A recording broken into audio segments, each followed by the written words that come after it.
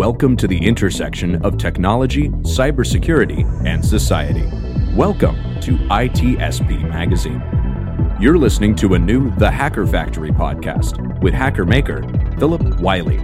You're about to discover what the role of a professional hacker entails, the different specializations it holds, and what it takes to learn and become one. Enjoy the conversation as Philip and guests unveil the secrets of professional hacking, a mysterious, intriguing, and often misunderstood occupation. Knowledge is power, now more than ever.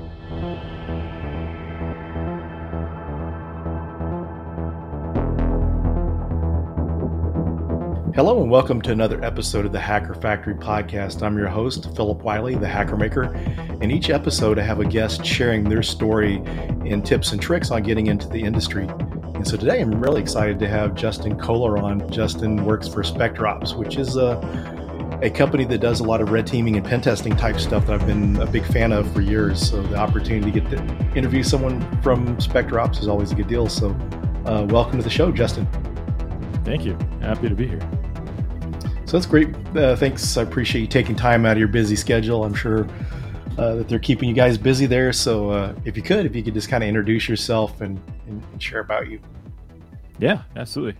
So my name is Justin Kohler. Like you said, I lead the Bloodhound team at SpecterOps and the training team. So Bloodhound encompasses open source and the enterprise product. So you can look at like GitHub Bloodhound AD to find more information on that. Super popular for if you're into penetration testing or just knowing more about Active Directory. And then we also have a considerable amount of training courses at SpecterOps.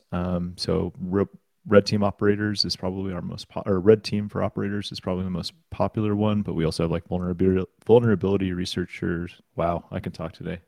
Vulnerability research for operators, tradecraft analysis, Mac Tradecraft, and we're always working on others. So that's kind of what I do here at SpecterOps. I joined in January of 2020. Used to work at a network security startup that got acquired by a company called Gigamon before that. And then prior to that, I worked for a consulting company at Microsoft doing physical security, actually. So like kind of cybersecurity adjacent. And then previous to that was in the Air Force. So can kind of talk about anything that's of interest there. Very cool. So what do you actually do in your day-to-day role? So I do whatever I can to make my team's life as easy as possible. So I lead a team of about 20 people. So they're split across both the product team and the training team. So we're building the product like both in the open source and the enterprise side today. Working with customers, answering questions, making sure they're getting the value out of that. And then on the training side, making sure like all the research that we put into just kind of broadly across SpecterOps, but also in, consulting engagements or directly from the product is incorporated into training that we can kind of pass on to the community. So we try to distill down, adversary tradecraft and make that usable in a couple of different means. And to a couple different audience. So whether you're blue or red, there should be something for you there. But long story short, I manage the team and try to help out wherever I can. Very cool. So if someone was wanting to get into cybersecurity, what kind of recommendations would you have for them to start a career? It's a broad question. It's funny because I actually had the question. I'm a transfer right into cybersecurity. So I came over, 6-ish years ago, where previously I was in physical security. I guess way back, I was always really into computers and got in trouble by taking my dad's stereo apart when I was a teenager and trying to figure out how things work, right? It's kind of a shared story, I think, among people in the field, just trying to break things down and trying to understand it. But when I was in physical security, I was always kind of enamored with the computer side of it. I mean, I was building my own desktops and always wanted to kind of get into that field because it was really, really interesting.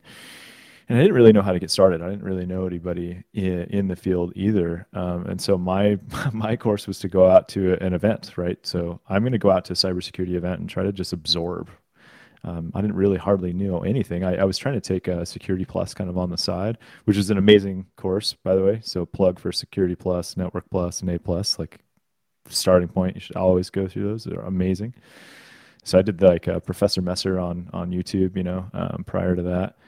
But then I was like, I really kind of need to figure out if I want to make this my life. So I chose a little known event at the time, DerbyCon, which was an amazing first event to go to, for somebody new in it. If you ever had the pleasure of attending one of those events, it doesn't happen anymore, but there are plenty of other options.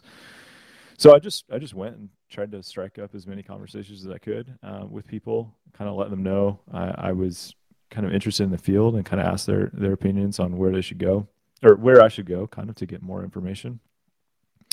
So after that, I decided, yes, I really did want to do this. And so I signed up for like a SANS course and bought a server. And at the time, it was kind of an overkill. Like I thought, I kind of used the whole excuse of like transferring into cybersecurity to like buy all the hardware and get all the, the gear and stuff. And it was fun.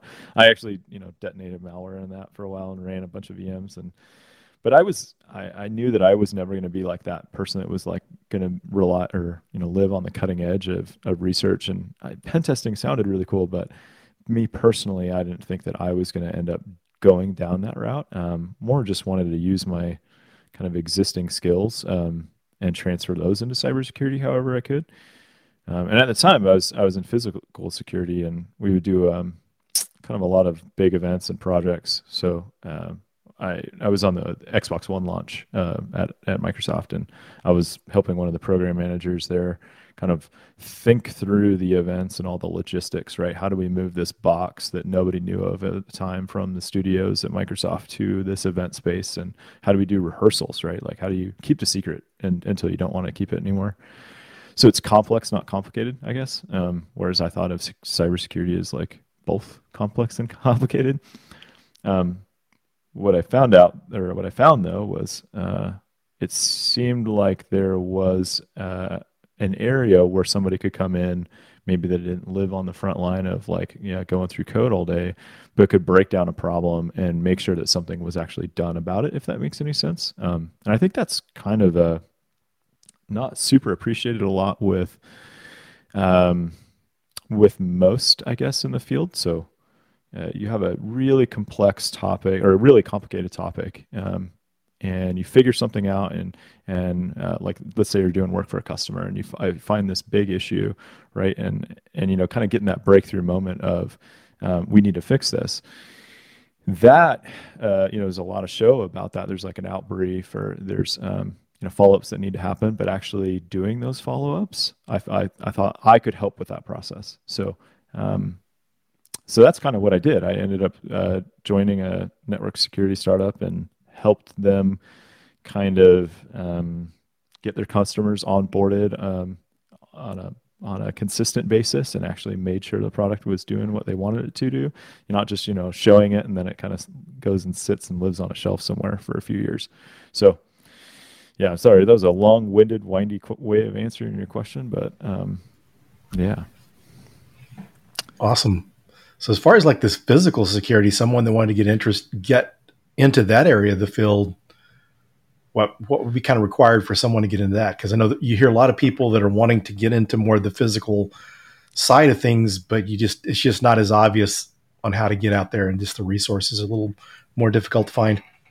I wish I could answer that one a little bit better. I feel like I've been out of there for so long that it's really hard for me to answer. I kind of got in just because I kind of a shared background from somebody that was a manager at the team previously. So we had both been in the military together, and we kind of thought along the same lines in terms of like order of operations and like breaking down again, like complex, not complicated.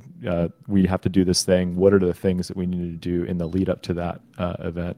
So I don't know if I could really give any advice on how to get in there. There's a whole nother kind of ecosystem of physical security, like events and talks and stuff like that, I still know a bunch of old colleagues that are in that space. And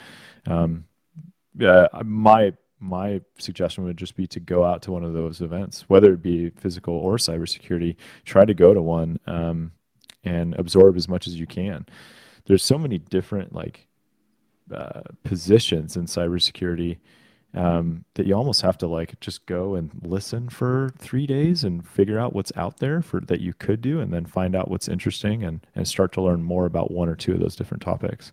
Like again, like security plus, A plus, network plus, those kind of basics will kind of establish the building blocks upon which you can then kind of pivot into different areas.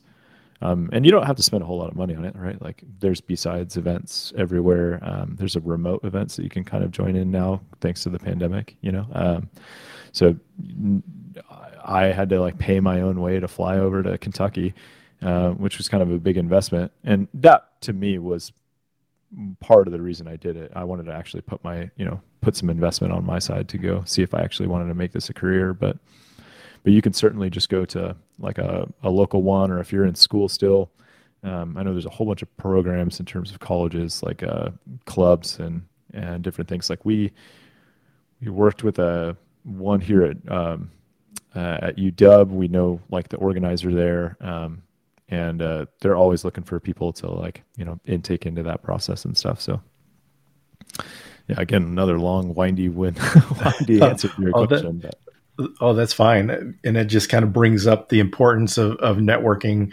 So really kind of before you started researching cybersecurity, did you kind of realize the value of networking, or was this something you just kind of picked up from that experience?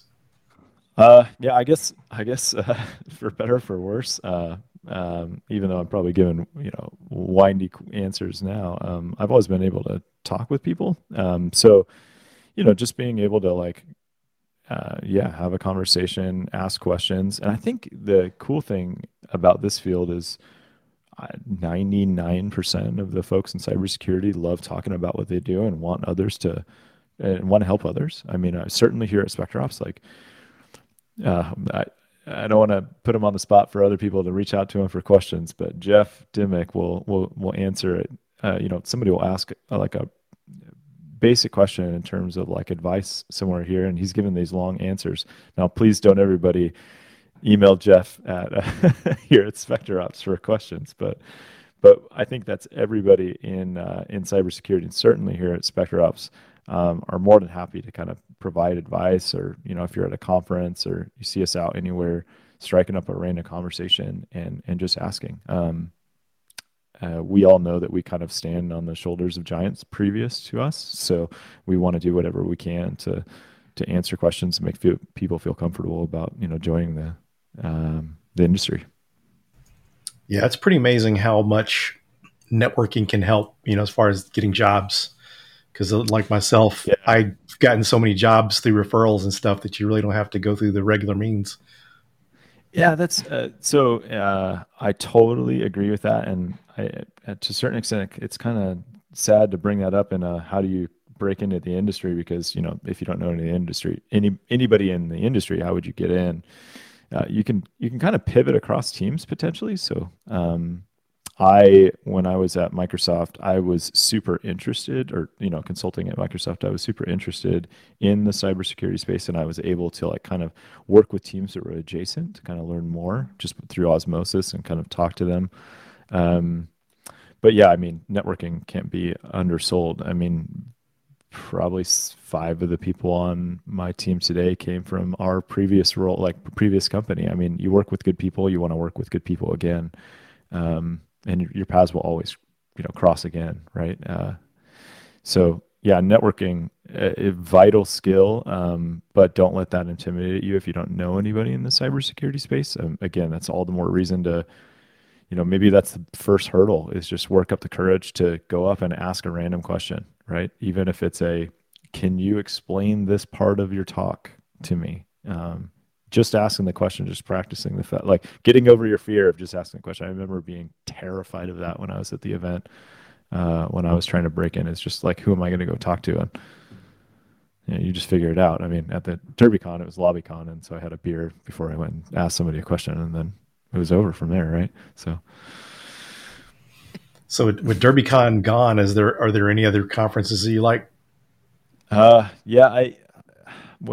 yes, nothing's really filled that whole, that void in the heart that is DerbyCon, I guess. I'm a huge fan of B-Sides Augusta. I haven't been able to go in the last few years, but if you're ever if you're in that region, B-Sides Augusta is amazing. Very similar feel, like just kind of big family and really cool research. A lot of really interesting folks giving talks. On the bigger side, I mean, Black Hat's always entertaining. Summer camp is always fun, and I've heard B-Sides Las Vegas is really good. We do our own event, but it's a remote event. It has been the last couple of years. We'll see if we ever change that. But we went to Wild West Hackenfest out in San Diego. That was really good. And we want to make it to Deadwood, but haven't been there yet. So. Yeah, I've heard good things. I haven't been to one yet, but it really thanks to Black Hills for really coming up with a way to do remote or virtual conferences, because before that, no one had a really good way of doing it, but they were one of the first to do it, laid out the recommendations. A lot of people followed and successfully were able to pull it off. Yeah, remote events hard. And I think that's going to be a really hard way to, I think, again, you can learn a lot about the space, but if you want to actually interact and talk to people, there's no underselling like the value of an in-person event for that purpose. And that's where I think, again, those like local ones, B-Sides, are incredible for that. So actually, honestly, probably my B-Sides probably in general are probably my favorite events, just because you can have really good conversations with folks, and the conversations out in the lobby are always really good. Talks are always really interesting. Big events have their place for sure, but you never can really kind of match that intimacy of like a 2,000 or less, right? Event. Yeah, it's definitely nice. Yeah, it's the B-Sides are good, but some of the bigger conferences are good to go to as well. But yeah, that networking, the virtual thing was good. And for me, I speak at conferences and love attending conferences, but for me, it just kind of gave me something to do when we couldn't go physically. But you just can't, you've got Discord or Slack, whatever you're using for your conference, but you just can't really connect with people virtually like you can in person. Yeah, actually, that's a great point. Slack, that wasn't like those open kind of. There were, but they weren't as accessible, I guess, or they weren't known to me when I was trying to make my jump over. But like, there's a ton of Slack and Discord servers you can join. We have our own that's like around 10,000 members now, the Bloodhound Community Slack, which is really good. I mean, it's got tons of different channels for like pen testing, detection, you name it. So kind of whatever you're interested, or just watch, right? Like, it's the other thing, like any of these servers, and it's a really popular one put out by Black Hills too, I think. But there's, just sit and watch the conversation until you feel, work up the courage to ask a question, and then take it from there. Yeah. But one of the benefits I do think there is to those Discord servers and Slack servers, at least, especially for people that are kind of shy meeting people. I think if people can meet online, and when it makes it a little bit easier when you finally get to meet the people in person. Yeah. And I've seen people like coordinate like little meetups too for like, so if you make any connections in those types of like Discord or Slack, then you can, hey, we're all going to this major event or this event, can you all want to meet up? Because at least somebody there, right, at that point. Yeah, it could definitely make it less intimidating, but I can't really underscore the fact that most people in cybersecurity are extremely willing to talk to anybody and super supportive. I think I don't know if it's changed or if it's just was never the norm and just a fear that people think like, folks, I don't know I've never heard of a really bad experience by somebody just asking a question and having a poor response. I haven't either. One of the things I've seen that it's been a better industry than like IT in general, although I don't know if things have changed, because I got started in IT before I moved into security, but I used to be a sysadmin, and you always ran into some people, Unix administrators or some other sysadmins, that had their secrets and they didn't want to share them. They weren't as willing to help some of the new people. They weren't as open. And that's one of the things I've liked about security. Maybe things have shifted because that was in 97 or 98, and lots changed since then. But one of the things I've noticed too is all these people, some of the, most well-known in the industry, will take time to answer your questions and try to help you out. Yeah. Yeah, that's a previous like way of looking at job security, right? If I'm the only one that knows it, then then I can never be let go. But yeah, I've been surprised. Yeah, the extent at which people are just willing to open arms and kind of answer whatever is needed. I also will say that sometimes people are just busy too, and that's not a reflection. Like if you want to ask somebody a question and they say, get back to me, like here's a way to get back to me later, that's not them brushing you off. I know for certain speakers that we have that go to conference talks a lot, they'll be going to a presentation and then they have multiple things afterwards. So any type of like not response immediately would not be we don't want to answer your question. It's they're like in the middle of something and transferring from location A to location B or something like that. So, but outside of that, like, ask away. So based on your experience, do you think certifications are required for someone wanting to get started in the industry? No, they're not. I wouldn't say that. Certainly, like we do a considerable amount of hiring, and certifications or like degrees or software are not required. But I will say you need a way of proving what you know for the position that you're applying. So, like if you're a developer, we don't require you to go to computer science, have a computer science degree or whatever. But you have to have some way of proving, or whether in like work background or in the technical interview itself, that you know what you're talking about, right? I think a lot of people want to see it through experience versus certifications, but a certification or formal education is a good way of saying I have these established kind of standards, or at least I've taken this bar, right?